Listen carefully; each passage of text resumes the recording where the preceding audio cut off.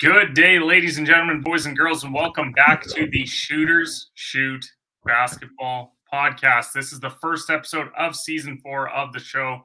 We could not be more excited to be back talking hoops. I'm your host, Kenneth, as always, and it feels great to be back. And I'm joined today by President of Off the Ball Network, host of the Off the Ball Pod, and co-host of the Get a Bucket podcast as well. The guy who brought us JJ Redick to the show all those years ago. That's Chris Lebron. Chris, how are we doing today, buddy? I'm doing good, man. That story is still. I remember verbatim how it all transpired. Like I remember you tweeted something about like your favorite player being JJ Redick. I think it was something like to that ilk, and I remember just saying, "Hey, JJ," added him and just said whatever. And then I remember sitting on the left side of my bed, putting the phone down, and like 20 minutes later, my phone just ding, ding, ding, ding, ding, ding. I'm like, what the heck? It's like I didn't tweet. I don't remember tweeting anything, that was like worthy of that. And then JJ's like, yeah, let's make it happen. I was like, oh, I'm like, Ken, did you see this? JJ Redick responded, go get him. Go hit him up. And you made it happen. And, that was still a great episode. So that's something that I always remember. That's why I always tell people, just at people. Yeah. You just never know what's going to happen. Like, literally, you have nothing to lose. Like, you literally have nothing. If they don't respond, they don't respond. But if they do, then, hey, you just might get a podcast.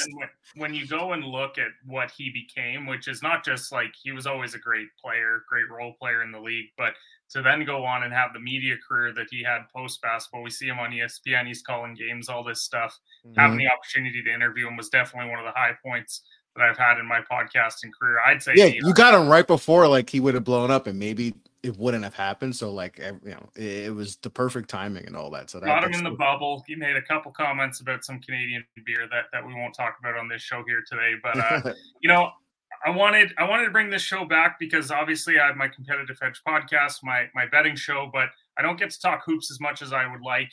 A lot of it does center around the betting focus of it. So I wanted to bring it back. Weekly show dropping on Sundays for you guys to listen to.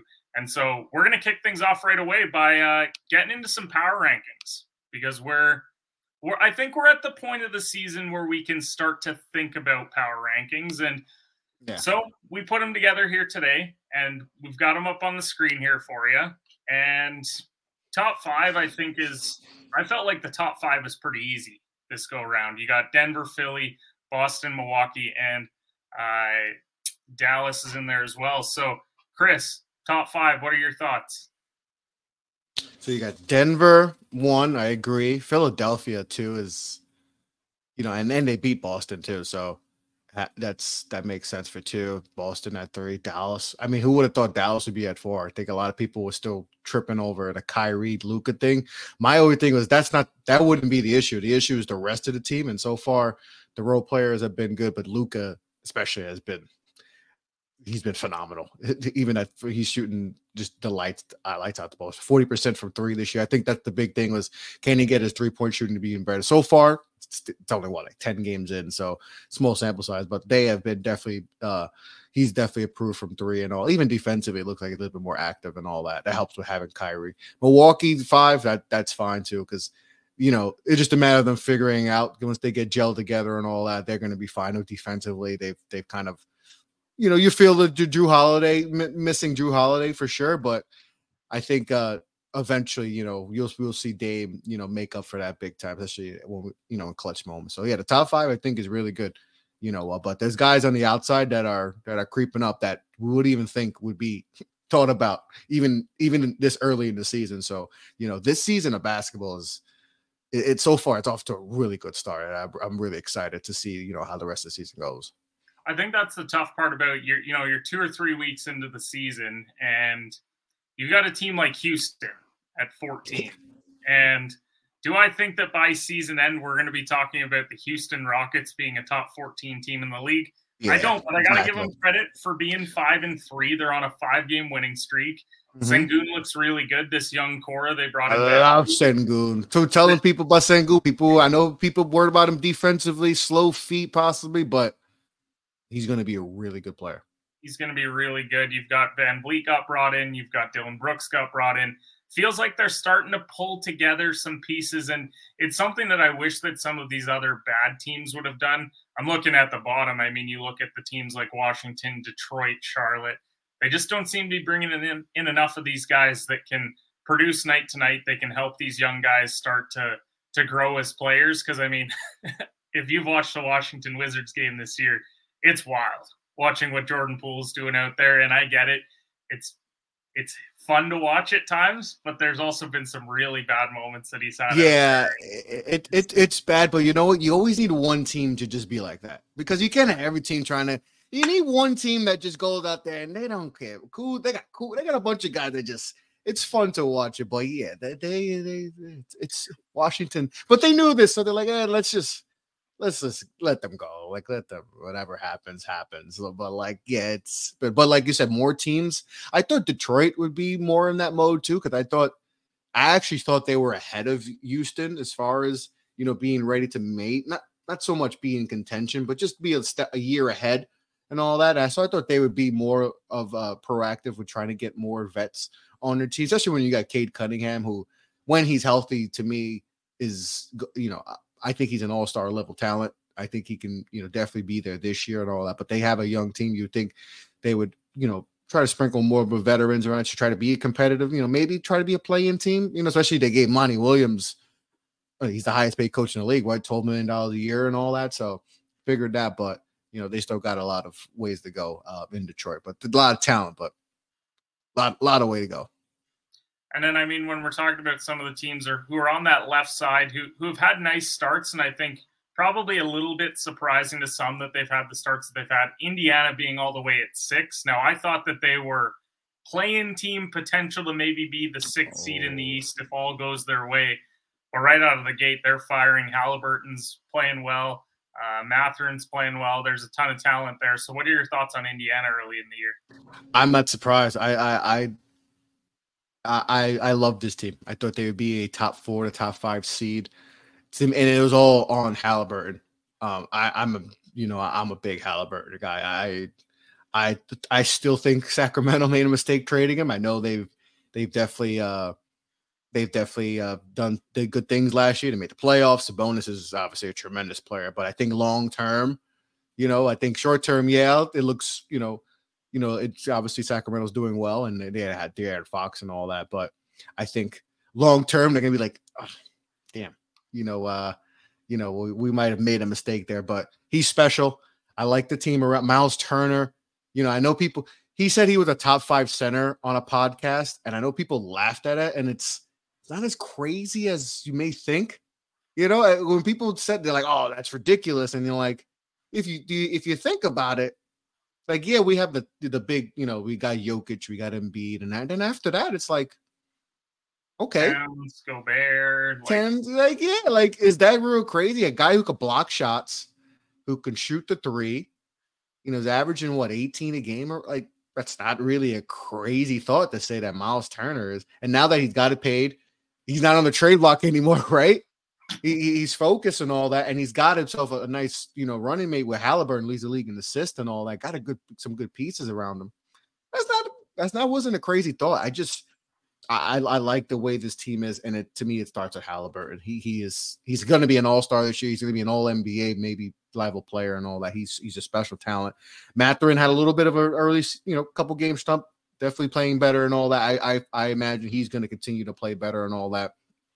And once they incorporate some of their young guys, and I think they're going to be fine. I think, and they're scoring at a high clip. I mean, they dropped $150 on the Spurs. I know the Spurs defensively are not good, but a buck 50 is a buck. But a $150 is a $150. Like it's a lot of points, and they've been scoring at a high clip. I think all their wins, they're dropping like a $125 at minimum. So it's been fun to watch them, and it starts with Halliburton and all. I mean, Halliburton and all that. So I mean, Giannis dropped 54 the other night on them, and they won. I didn't even do a player of the day. I'm like, I thought it was going to be Giannis, and I was like, oh, it can't be Giannis because they lost and all that. So they've been really fun to watch and all that, and I just like the balance offensively. They just, Aaron Naismith, he just got a nice little contract. He looked lost in Boston because just obviously they had so many wings, so it was going to be hard to opportunity sometimes. That's where it goes down. And this is a perfect spot. Him, and he got a nice little contract. And he was always a great 3-point shooter in college. And just tough time to figure it out with the Celtics, and he's figuring out in India. They just got a nice nucleus and all that. So and Rick Carlisle there. And I'm not the biggest Rick Carlisle guy and all that, but he seems like I thought he may have lost them at some point last year, but I think he's gotten the train rolling and starts with Halliburton, and he's playing tremendous basketball. So I like this Indiana team a lot. This is going to be a weekly thing that we do. We'll keep this up to date throughout the year. I don't anticipate that we're going to have teams like the Clippers, like the Cavs that are in the bottom 10 teams in the league, but at least with how they're playing right now, we got to keep them there. Got to give teams like Houston some love, OKC, Minnesota, all these teams that are winning games. So we'll be keeping an eye on these throughout the year and weekly power rankings for sure. Yeah, I could see I could feel like the Rockets will get off to like what Utah did last year. And like Utah got off to a really nice start and all that, and then kind of fade towards it, but still have, still have high hopes and all. Like I said, getting Ime Udoka, getting, some older vets and all that to show those, obviously when you get Ime Udoka, you're trying to win, right? Because that's he went to the finals when he was in Boston and all that. So he was coming there to try to win and all, and they were a very young team. And I was kind of skeptical about Fred VanVleet and is this the right move they should go? I liked a lot of the young guys, and I thought maybe there could be a blockage, but so far, especially Dylan Brooks. I don't expect him to shoot the lights off like he's doing. I do expect eventually him to come down to earth shooting wise, but he's definitely brought an edge defensively that I think is infectious to the rest of the team. And now, I mean, look at Memphis. It looks like they could use a Dylan Brooks right now, which is kind of crazy to think. That's why I liked both of them going there, because I felt like the VanVleet contract was not so long that it was going to hinder your long-term movement with this team. But I also liked the Dylan Brooks aspect because this is a team that doesn't defend very well. And if you can bring him in, we know the team that's currently sitting at 28 in the standings is the one that really misses them from last year. So we'll talk more about them in a little bit, but weekly rankings, we'll be sure to update them every single week for you guys. Now let's head over to what I'm going to call it as Homer Corner, which is where we talk about teams that we love. And I felt like the first one that had to be talked about had to be the Blue Devils. Obviously a disappointing result yesterday as they took on Arizona 78-73. You don't see many teams that come in and win at Cameron Indoor, and they were able to do so. And I mean, my initial thoughts on it was, if you're just going to be a box score guy, when you see the rebounding edge is 41-27 in favor of the team that wins, the offensive glass is 12-5. Other than that, across the board, it felt like Duke was right there. The shooting was the same. They didn't turn the ball over as much as Arizona did, but when you get killed on the glass, especially in college, it really hinders your ability to win games. And I think that's why we see Duke lose. They're 5.5-point favorites at home, and instead they lose by 5. So, Chris, outside of you obviously want more Ryan Young minutes, I'm guessing, less Filipowski. What are your thoughts on Duke after that? I wouldn't call it a stunner because it's the 12 seed coming in and beating the 2 seed. It happens all the time early in the year, but I guess from a betting perspective, it's a bit of a shocker. So what are your thoughts? Exactly what I thought would be the reason why they would possibly lose this game was why they lost this game. Yeah. The lack of outside shooting and the bench the bench not doing anything. And I understand they're still trying to figure out, who's going to be contributors off the bench, especially with a lot of these freshmen and all that. But and Phil Pawski, even he had some early foul trouble too. But he was going to be able to do his thing. But the perimeter shooting, Proctor had some good looks, it just didn't go down. Mark Mitchell just looked lost offensively, offensively. He just wasn't there and all that. We got to figure out, with McCain and Roach and all that. Like we have a plethora of guards, and Caleb Foster too. Like we got a plethora of guards and all that, but it just trying to figure out that right rotation and all that. But what kind of hurt was just the inside, the rebounding is obviously going to be a huge thing. We don't have a lot of athleticism, and I think that could hurt us too, especially when you play a team like in Arizona and all that. So, perimeter shooting hurt, but they were still in the game. First half, kind of got out of the way, especially the end of that first half. I think Arizona went on a run, and then Caleb Love, it's also just like the Caleb Love. Obviously he's not the typical Arizona player because he's played at Cameron Indoor a bunch of times and he's played really well, averaged like 19 a game when he goes to Cameron. So that didn't scare him. And I think that was huge for them. That's why I was a little bit like, this isn't going to go. And I even told people like I think my Duke was favored -6. I was like, Arizona +6 is not a bad take. Cause I'm like, Caleb Love is not going to be afraid of the moment. So it was that and all that. Like, but they had a chance to come there late, but it just didn't go down. I mean, the first loss for Shire at home, and with Coach K there. Coach K doesn't go to a lot of games either. So it just happens to be when he's there and they catch an elbow, all that. But I think they're all right though. I'm not panicking and all that because they did lose to a good team. Like Arizona's a really good team. So they didn't lose to a good team, but just Arizona was just more balanced, and they didn't play a lot of guys off the bench, but that big dude they had, even in just limited minutes, he was able to be really effective in those minutes, offensively and defensively. So, size is going to be a little bit of an issue with Duke when they go against bigger teams and athletic teams, especially. And if you match that with them not be able to hit perimeter shots, that's going to be the recipe for them to lose. So Arizona had that, they accomplished it, and they won. So and still Shai has to figure some things late in games and all that, figure out his rotation. It's always gonna be tough when you got a lot of new players coming in and all that. So I'm not gonna be too worried because this happened last year, early season struggles and all that. He was able to figure out his rotations and all that. And I don't expect Tyrese Proctor to struggle from the perimeter and all that. And but less Mark Mitchell shots, less Ryan Young, and they'll be all right. But yeah, it's just one of those days that good shots they took just weren't going in, and Arizona's able to hit some big shots and just you get worried if you lose by 15 at home, but when it comes down to the final shot, you're actually leading with under a minute to go. You just end up giving up some. And they hit the and one, they got the and one Arizona late, and they went up one and all that, but yeah. It's going to happen, and that's why I'm fine with the fact that they, you lose. It's going to suck because you're not going to have Duke as the number 2 team in the country when the AP poll comes out, but you've got a chance right away to right the ship because you're going to get Michigan State in the Champions Michigan State Monday, yep. It's going to be, I love Champions Classic. I think everybody does. We're going to get Kansas, Kentucky. We're going to get Michigan State, Duke. It's going to be some really great matchups there, and I think without a doubt, we're not going to have the coaching advantage there. So if we are going to beat a team the quality of a Michigan State, then we're going to have. But Michigan State went through when they lost their opening day to who did they lose to again? James Madison. Yeah, to James Madison. They're going through a little bit, just figure anything, and they're more of a veteran-laden team than Duke is, but they're trying to figure out rotate, and they can't shoot either from the outside. And even when they won their last game, they only made a couple threes, I think.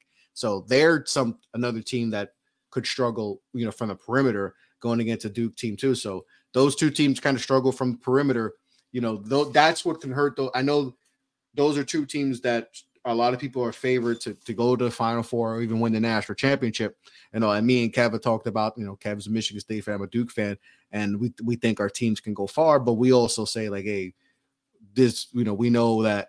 The the lack of 3-point shooting on both teams and the size could really hurt us, and if you play a team like Arizona who has some length and all that, and other teams like that those are the teams that could give you trouble, especially when you come March. The other thing about a team like James Madison too is that people are acting like it's such an egregious loss, which, don't get me wrong, do I think Michigan State should win that game by double digits at home? Sure. They're the favorites to win their conference. Like, they're a good team. Yeah, Bickerstaff is a player. Like, they got some hoopers on their team. And that was the crazy thing, was you wake up, and obviously people who don't follow college basketball, they see James Madison and they're like, what? Michigan State lost? Like, that's a horrendous loss. That's on par with, what was that Kentucky loss a couple years ago? There was the Duke loss a couple years ago. Like, you lose to some of these programs that you shouldn't, and then you look at the end of the year and they're like 8-win teams, and you're like, what the hell? Like, that's a terrible loss.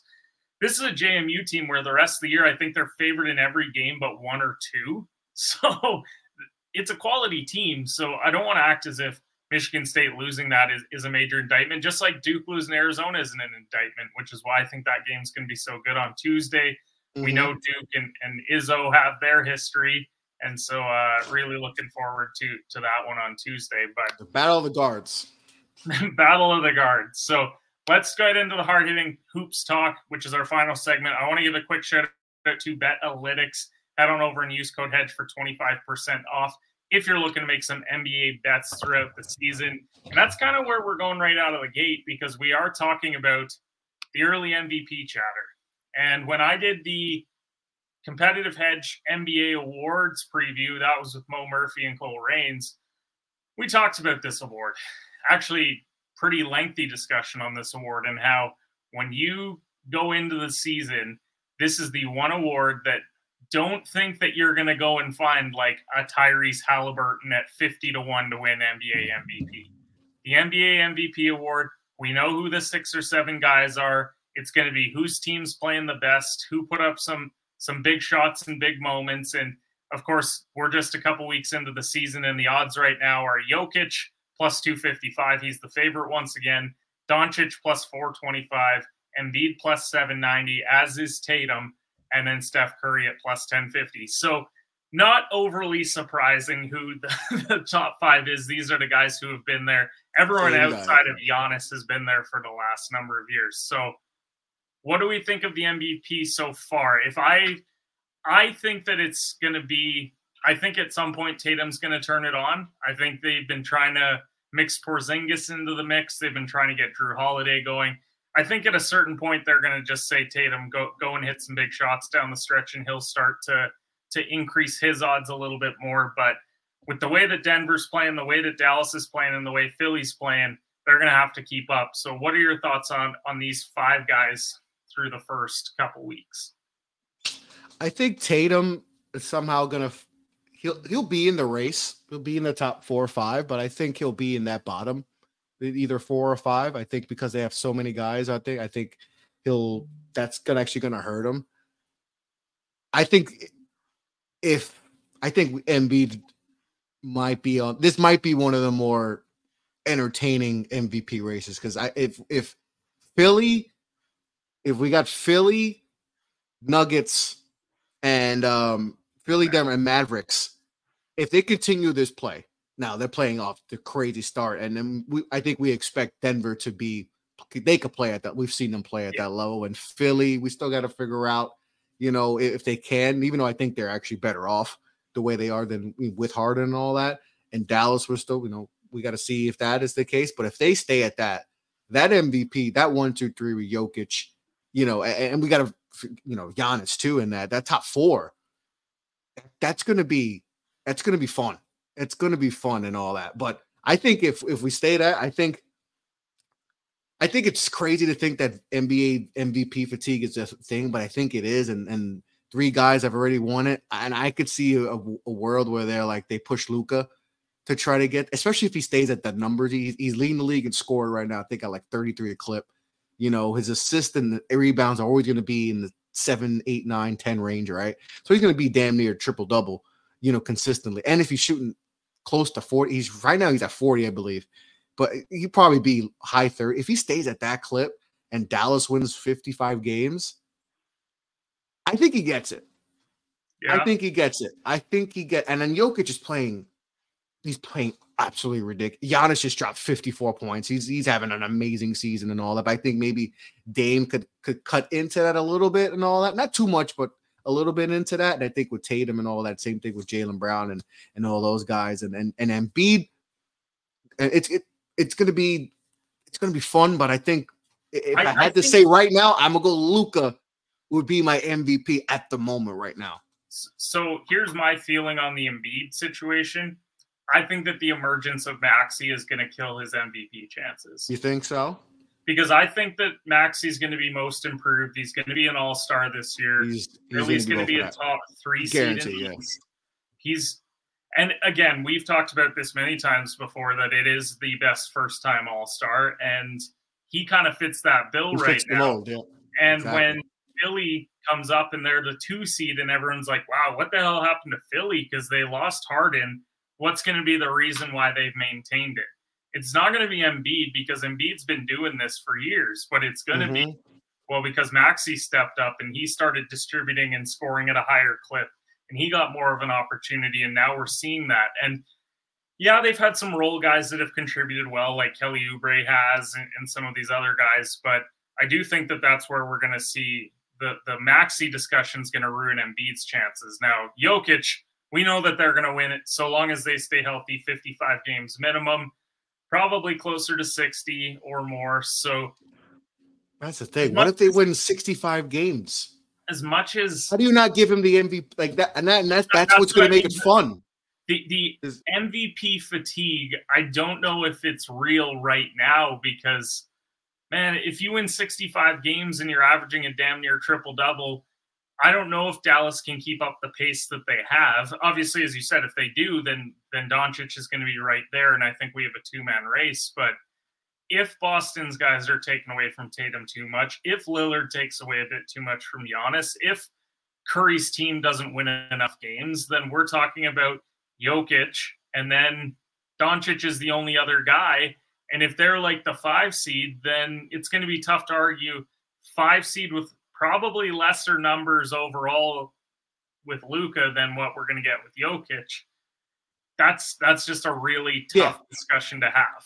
yeah, and if they do drop to like a 5 seed and Jokic is 65 game, I think Jokic would beat He out has Luca in that scenario. But if Luca is the 2 seed and all that, and Luca is averaging 34 a game, and you're going to look at the rosters then, and you're going to say, well, it's Jokic and Murray, and then there's Kyrie and Luca. But once we and start getting 3 and down, exactly, yeah, the third best player might be a rookie, yeah. so it's like, you look at that and it's like, okay, And like let's face it, maybe, the league wants Luca to be an and MVP. that's the thing, Ken. The discussion for, I mean, preseason discussion. Luca has been in the top 3 or 4 the For the last last 4 3 years, years, it feels like. Yeah. and then he doesn't win enough games. But that's, I think, what it always will boil down to with him is, does he win enough games? Does he have enough help around him to sustain a long NBA season? And so long as he does that, he's a guy where I think he really wants to win something like the in-season tournament. And it's because you become the first in-season tournament winner. It boosts your profile a bit more when it comes to MVP. And then you go on, maybe you're the 2 or the 3 seed, and you finally get your league MVP on top of it. So that's where we were going to have this discussion as well, just around the in-season tournament and what our early thoughts are on That's it. a good point you made. As far as when we get to the in-season tournament and get to the finals in Vegas and all that, if you win those games, and let's say Luca wins that tournament and all that, does that help boost his MVP, or that he won the in-season tournament and he hit big shots and all that? So that's something I want to see. I know we're going to talk about the in-season tournament, but I didn't think about that till now. But that is an interesting thing, is that in the in-season tournament could help boost your MVP, Well, chances. and to be honest, that's it's a good transition into it because I think we know who we think MVP is. It's kind of a Jokic, Doncic. Maybe if Embiid's numbers go up even more, we'll talk about more about the Sixers in a little bit. But I think that it's those two. Now, when it comes to the in-season tournament, I love it. I didn't think that I was going to, but I love it because it feels like the regular season finally has purpose again. at least a few more games in the regular season, because the NBA set up this Friday night of in-season tournament games, and from everyone that I've watched, the players seem to just care a little bit more. And that's all that I need in the NBA regular season, Mm-hmm. because we know that it's long, it's daunting. You go from October all the way into early April with your schedule, and it's a grind. But when you can get me to watch NBA action on Friday night, and they pick the perfect night because you're never going to want to contend with Thursday night football, Sunday night football, Monday night football. You've got Saturdays as college football. This feels like a good night for them where they can have some important games happening on a Friday night. And I think that it's gonna matter a lot for some of these awards. It is gonna boost some players' profile. I still think that the league needs to find a way to make it matter a little bit more. Like That's the thing. what is and I did see the interesting concept of what if it was for a playoff spot? What if it was for an automatic playoff spot that you win the in-season tournament, you get your opportunity to get into the dance? What are your thoughts? I've been conflicted on that because Now, I'm also anticipating that the Detroits, the Washingtons, the Houstons that are bad, I don't think that they have the caliber to actually win it anyways. So if we're talking it's a playoff spot, hypothetically it's Denver that wins it. Well, we knew that Denver was going to be a playoff team anyways, so it doesn't really doesn't matter. benefit them today. Yeah. It doesn't benefit a 1 seed. Does it make the 8 seed maybe care a little bit more? That the playing teams care a little bit more? I would say that it would, but again, do they have the caliber to actually go out and win this full tournament? I've been because that's been the number one thing is, and I forgot who brought it up. What player brought that up that they had mentioned about getting an automatic bid. Essentially, you win your It's like it's college basketball, right? You win the conference championship, you get an automatic bid to the tournament and all that. And I know those other teams, they probably won't win it, but what if? There's always that what if. Like, what if a team that lost 60 games just gets hot and then now they have a spot? Now we got a 60 loss team that gets an automatic spot. I know it's most likely won't happen, but you could But never it say can. never. Yeah, I agree. But it can because you can Winning lose. 5 It is the NBA. You can't lose to anybody any given night. But then we know if that happens, people are going to lose it. If a 50 team that ends up with 55 losses, they take a spot from a team that 48 wins and all that, and now we like, oh well, we just screwed the team that actually, played good the whole season, just didn't get hot for for the tournament and all that, So that's the one thing. Like I said, I know it's a probably won't. We're not going to see Washington win it and all that, but we don't know. You just don't know. So that's my one thing is like, what if that was the scenario that were to happen? A 50 do you loss think team that loses. do you think that the financial aspect is enough to make these guys want to compete more for it? I think more than we think, because I Yeah, think we focus on like, oh, these guys make so much money, but yeah, that's kind of the cream of the crop is making the 40-50. The back end guys, the guys second round picks that make up the roster, the league minimum guys. If you're telling me, I signed a 1 year, $1.5 million deal, and you're telling me we win this tournament, I'm gonna get, let's just say another $1 million. Well, that's double my almost. I got yeah. the same amount of years just for I mean, this $1 million tournament run. is life changing money. Whether people like $1 million is $1 million. Like, I'm sure if you told LeBron James, I'm going to give you $1 million, he's like, where really? Like, so I think it's more of an incentive than I thought. I thought maybe, but I was like that, for the back end guys and all that, and even anyone. Like, if I'm telling you, I'm gonna give you 1.5 to everybody. That's 1.5. Especially depending where you play, because well, think we all, because all these guys are making 10 million, 10, 15, $20 million. Like, well, what does that really look like when you break it down with taxes and where you live and all that? You may not look as much as it looks, right? So like getting that extra $1 million to cover away the taxes that you're paying, it might be. So I think the financials are more important than we think and all that. But I don't know, have an exact no reason, like exact thing what could make, because I think there is something you need to incentivize a little bit more. I just don't know exactly what that is and all that. But it does seem like the guys actually care a little bit more, and I didn't expect that. I thought maybe the guys just wouldn't care because obviously the bigger prize is the Larry O'Brien and all that. But Yeah. I don't also commend the league for trying things. Like if it doesn't work, it doesn't work, but it's worth the shot. The play-in, a lot of people didn't like that, and that's been a huge success. You Yeah. know, so why not give this a shot? If it works, it does. If it works, cool. Now you got a new thing that's going to make the regular season more important. You know, something that they've been trying to get. You know, especially with their audience and all that, and add another element to the league and all that. But if it doesn't work, it doesn't work, and you go back to how it was and all that. But I don't mind change. So I wasn't crazy about it because I thought maybe I don't know if the players are going to care enough about this in-season tournament. Like it's not soccer. Like you're a big soccer guy and all that. Yeah. Those people care. That's been entrenched for years. That all these other different types of tournaments that they have It's like matter. I may not win the league, but I win the trophy, and so I consider Yeah, our year's success because we're not going home empty-handed. Is the way that I yeah, treat it there. yeah. They may treat it like that in the NBA, but as I said, I It think that hasn't been indoctrinated in this country though, like that. That yeah, that and type it's of going to take time. Like people didn't that like it takes out a of the while. gate, but if we get people to care just a little bit more about the regular season, which is what I think the league wants, because they are That's worried what a they bit want. about their ratings and where things are at early on. And if you know that it's an in-season tournament game, you may turn it on just because of that, and that's what I think they're looking for out of this. For them, the ratings boost, it's going to pay off tenfold if the ratings go up even just a little bit because of something like this. So paying guys, whatever, like we'll give them more money just so they compete a little bit. Exactly. And if it works, if the ratings are going up, you're making more money. At the end of the day, we know it's about the money grab, right? So if they're making more money and the players like it and the players like the incentives and all that, then it's going to be here forever. If it's not, if it's a loss and guys don't like it and all that, They can scrap it. then There's nothing that says then that they then can't. they But could I think scrap it and then like, hey, we tried it for a few years, didn't work. Okay, we move on to try to figure out something else.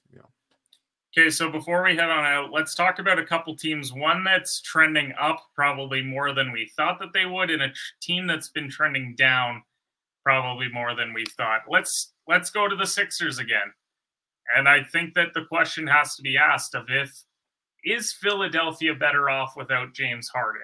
And so, Chris, I ask you, are they? Yeah, because you get more maxi. Yeah. It was just that simple. It's just that simple. More Yeah. maxi. We knew this. We saw when last year when this happened. That you see the plus. You see the on off stats when Maxi is Maxi's running the show. We knew this is gonna happen. We all said like if James Harden gets traded, all right, if he gets traded, and I said he's not going to play. He's not going to be a Sixer. And if he's not a Sixer this year, Maxi will be an All-Star. He'll be in contention to be an All NBA because we've seen it. And look what's happening. He's going to stay at this pace because he's that damn good and all that. So yeah, So this I'm is going to what they give you wanted. another point. I'm going to give you another point to it, which is the way that the NBA salary cap is currently set up, if you are going to max pay 3 players and the rest of your roster is going to suffer, then all 3 of those players have to be completely bought in at 100%, not at the tail end of their careers, like in their prime. And Philadelphia was in a very tough spot given they were paying Tobias Harris what was the equivalent of big player money.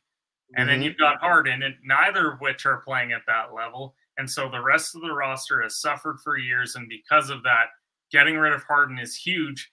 Look at just their overall roster now without him. Because, yeah, they brought in Oubre before the season started, and he's been playing really well for them. Then you go get Covington, Morris, Batum. Like, you're getting contributors off the bench, which Philly has seriously lacked come postseason time over the last number of years. So, on top of the fact that you've got Embiid now playing, he's a career high in assists right now. They're actually running it through Embiid because he's capable of doing that. And you've got Maxi who can create his own shot, much like Harden did, but he's not just dribbling out the ball a ton. Tobias is fitting in okay. You've got Oubre, as I mentioned, like I just think that the overall team works more. And then when you factor in the fact that there's no longer Doc Rivers, I'm not even the biggest Nick Nurse guy, but I think he's an upgrade over what they had. Then I think that Philadelphia has to be better off, and I think we'll see that come playoff time. I still don't know if it's enough to fully win the Eastern Conference because I still think that they're a step behind what Boston has and what Milwaukee has, but they're right there, and I feel like they'll go into the playoffs with a lot more optimism than they've had for the past couple of seasons because he's no longer on the team. Yeah, and there's not that weird energy that sometimes James brings to a team and all that. We all know his talent, right? Even though he's been on the decline these last few years, last year he's what 22 and 11. Like he's still a Yeah, very good basketball player and all that, but he dominates the ball and all that. And you have to play a certain type of basketball when he's on the court, and it kind of, it kind of hurt. It kind of devalues a little bit what Maxey does and all that. And so now you have Tobias Harris, as the fifth option, and that's tough for a guy to be that fourth, fifth, especially when you not even forget about the money and all that, but when you're a player of Tobias Harris's caliber, you know, being a fourth, fifth option, that's tough. yeah, That's tough. And now you just got to be a corner 3-point shooter when you could do, and we know he could do more. We know he's a talented player. He could play, and yeah. then he gets crapped on for the money he makes and all that. And but now that he's a third option, now he gets to play. He could do a little more with the ball in his hand. Now he could be more effective, actually. So that actually, when people think, oh, he's a great four option. No, he's actually better as a third option. He's going to be more effective at third than a four, fifth option where he's just a corner 3-point shooter. So there's actually, you improved your roster with just removing one player by elevating Tobias Harris now, and I was elevating Tyrese Maxey now, and all that, and then add a few players and all that. So now Embiid is able to be more of a playmaker now. He's averaging like 6 assists this year. Yeah. And even if you just watched, if you look at the stats, but you just watched the game, like, oh, he's actually being more of a playmaker and all that. So now you just elevated everyone, and just took him like the MVP. A guy who finished second in MVP the other 2 years. So like he's getting better as a facilitator. You got Tobias getting better as a scorer and all that. And then you got Maxey is being as a scorer, and now he's being a facilitator too. One subtraction by whatever was that saying, addition by whatever that is, whatever they say it, but like that's what you did now, just by giving away one player. Yes, he's a really good player, but it's been now they still need to figure out like the backup big position, because if and we know Embiid's going to miss games, that's going to be a massive drop off. So they got to try to find themselves in they picked up Mo Bamba, and people are like, oh, that's good. No, Mo Bamba is not a good basketball player. So you have to figure out that backup, Still the best. And I know this is crazy. Yeah. They need to call like DeMarcus Cousins. Like the fact that man is not on a roster, that's a perfect, you get him, even if it's just 5-10 minutes a game, just have some type of competence in for all coming off the bench and all that. They need that type of player and all that to just, in case he misses games, or he just, because he's going to play. And Nick Nurse they say he's baby Tom Thibodeau, because he plays, Embiid's playing a lot of minutes. So we got to figure out a ramp up. You need some solid bench, solid bigs off the bench. So they have to figure out that, but they're off to a great start and all this year. But yeah, James leaving elevated everybody else. They didn't have to add that much other play. Yeah, they got a couple of nice pieces in return bench, but everybody else leveled up, just by James not having, because he dominates the ball. So that was a great move, and everybody's getting better else. So that was big. Yeah, we're seeing it now, and we're seeing it in the records. And if we're talking about records, the polar opposite of what Philadelphia is what we have in Memphis. And we knew that the start of the year was maybe going to be a bit of a struggle. No Ja Morant for the first quarter of the year. But did we anticipate 1-8 type bad? Chris, what the hell's going on in Memphis? I knew it would be tough. I didn't think 1-8 tough, but I knew it would be bad. Because I know a lot of fans were like, oh, well, we missed Ja a few years back, 2 years back, and He missed 20 games. I forgot he had a knee. He had some type. I forgot what injury he had, but he missed like 20 games and all that. But the difference is they had Tyus Jones backing up, and Tyus Jones is one of the better backup point guards in this league. One of the better point guards, period, in the league. Forget about just being a backup. He's one of the better point guards in the league. So they had that. They don't have that. And now we're seeing it. It was tough for them to score the basketball with Ja Morant, Dylan Brooks, and having some better players. It's rough now. And obviously Bane is we knew Bane was going to be able to do what he does, and score the basketball, but it's a massive drop off after that.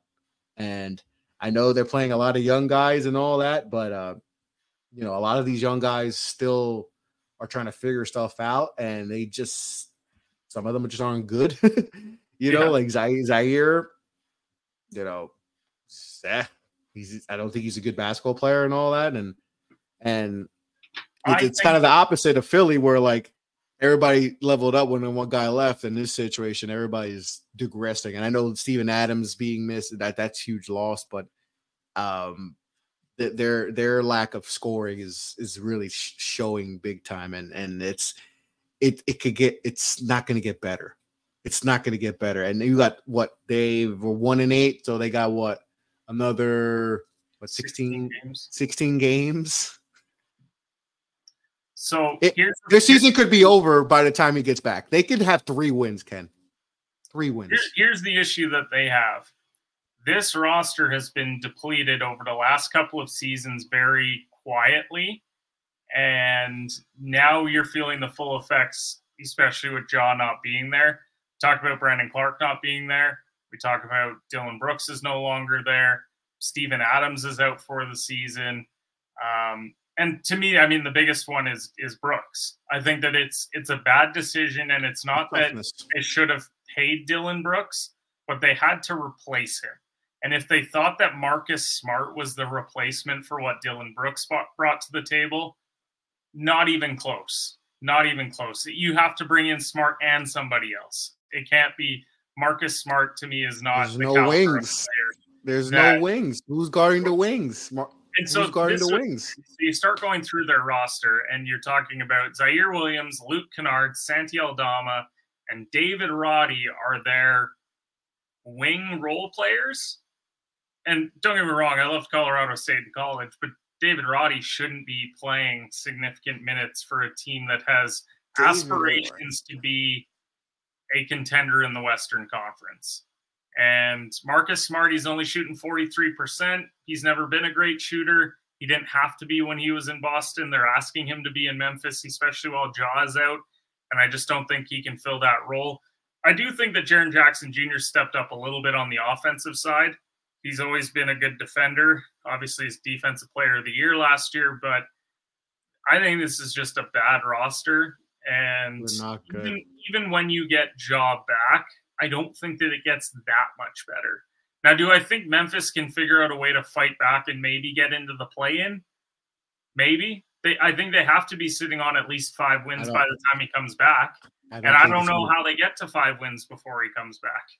I really don't. So. It's rough. It's rough. Their schedule's tough too.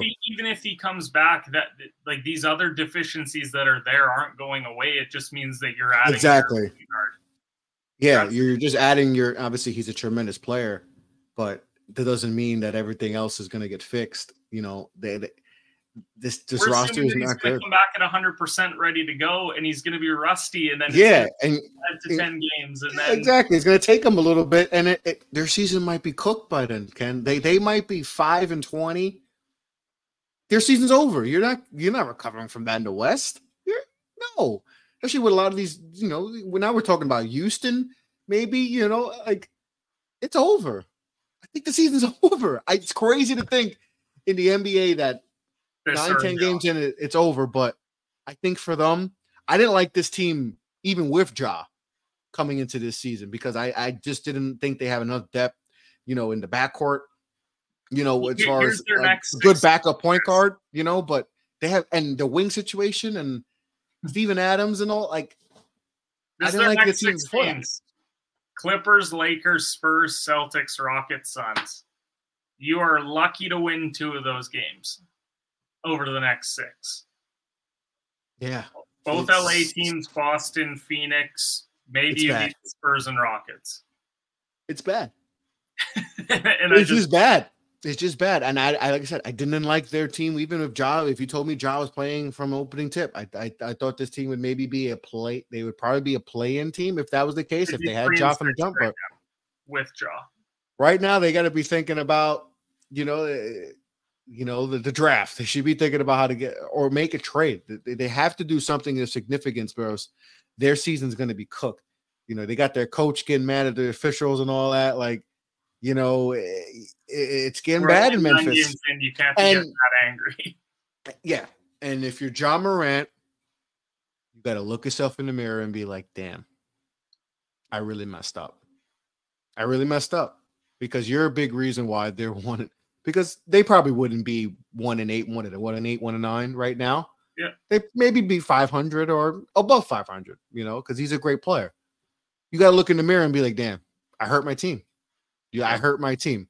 So on top of the suspension, and I said this too, like, if they struggle really bad, he has to look himself in the mirror and be like, I really messed up. And if that doesn't help him, to better himself and make more better decisions in life, then I don't know what is. It just might be lost cause and all that. But this has to, because you might be come back to this team and you may have thought, maybe they could ride the ship. I mean, we could be a couple games under, or no, you might come back to this team and your season's cooked. You might have 3 wins. Ken, they might have 3 wins by the time he gets back. I think we thought that when he came back, they'd be sitting at like 10-15 or 11-14, and then that's doable. Yeah, you can work with that. You can work with that. And but 3 wins, Ken?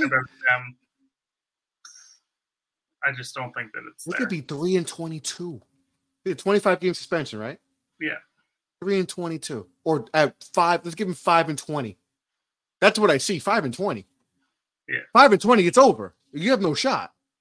You have to go on multiple 10-game win streaks, and that might not be good enough. It's he has to look at himself in the mirror. If they are 5-20, 3-22, look in the mirror and be like, "Damn, I really screwed up." Because you're just wasting seasons. You can't waste seasons in pro sports. You cannot waste seasons. I know basketball because the guys start off young and all that, but guess what? Just to start off young, your career could just be done by 28, 27. And the way he plays too, his reckless style, like his reckless style of basketball. He's already dealt with injuries before that. Yeah. So it's bad. It's bad in Memphis.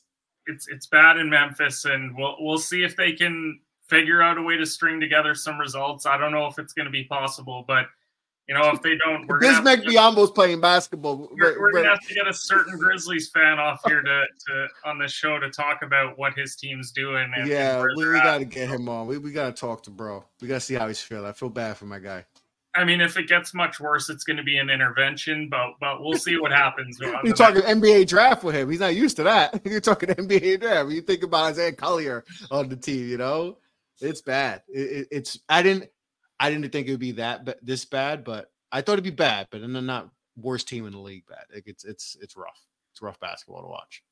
Well, Chris, I appreciate you coming on the show. Returning episode of Shoot or Shoot Basketball Podcast. Tell the folks where they can find your work. Yeah.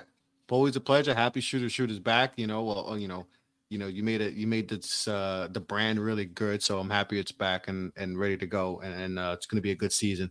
But yeah, you can follow me Off the Ball Pod. That's my Twitter. I haven't done a podcast in a while. I've been in the lab, working on some new show ideas and all that, and I got some really cool ideas for some new shows, that I got coming out. So I'm really excited about the few projects, and I'll have those announced on the Off the Ball Pod. And like I said, follow the Off the Ball Network. We're doing a lot of good things. See you Sunday. We just did, had a great show and all that. A great football content. Follow the basketball stuff. Before we're always doing our OTB and Hooper of the Night. Every night there's basketball. We're always doing our Hoopers of the night. So always follow that. Luca was yesterday's Hooper of the night. So always follow us for that. Power rankings, NFL. We're gonna do NBA power rankings and all that. So all that good stuff. Follow us OTB_network on Twitter, offtheballnetwork.com. A lot of great articles, especially our guy Omar. He's killing it and all that. So just that's where you can follow me, Off the Ball Pod. Always posting college basketball, NBA, Get a Bucket podcast with my co-host. Kev, we're going to be talking about Michigan State and Duke's, early season losses and see if, hit the panic button or not and all that. But check me out on there. And appreciate everyone who listened to the return episode of the show, season 4, episode 1. We'll see you guys next time for the Shooter Shoot Basketball Podcast.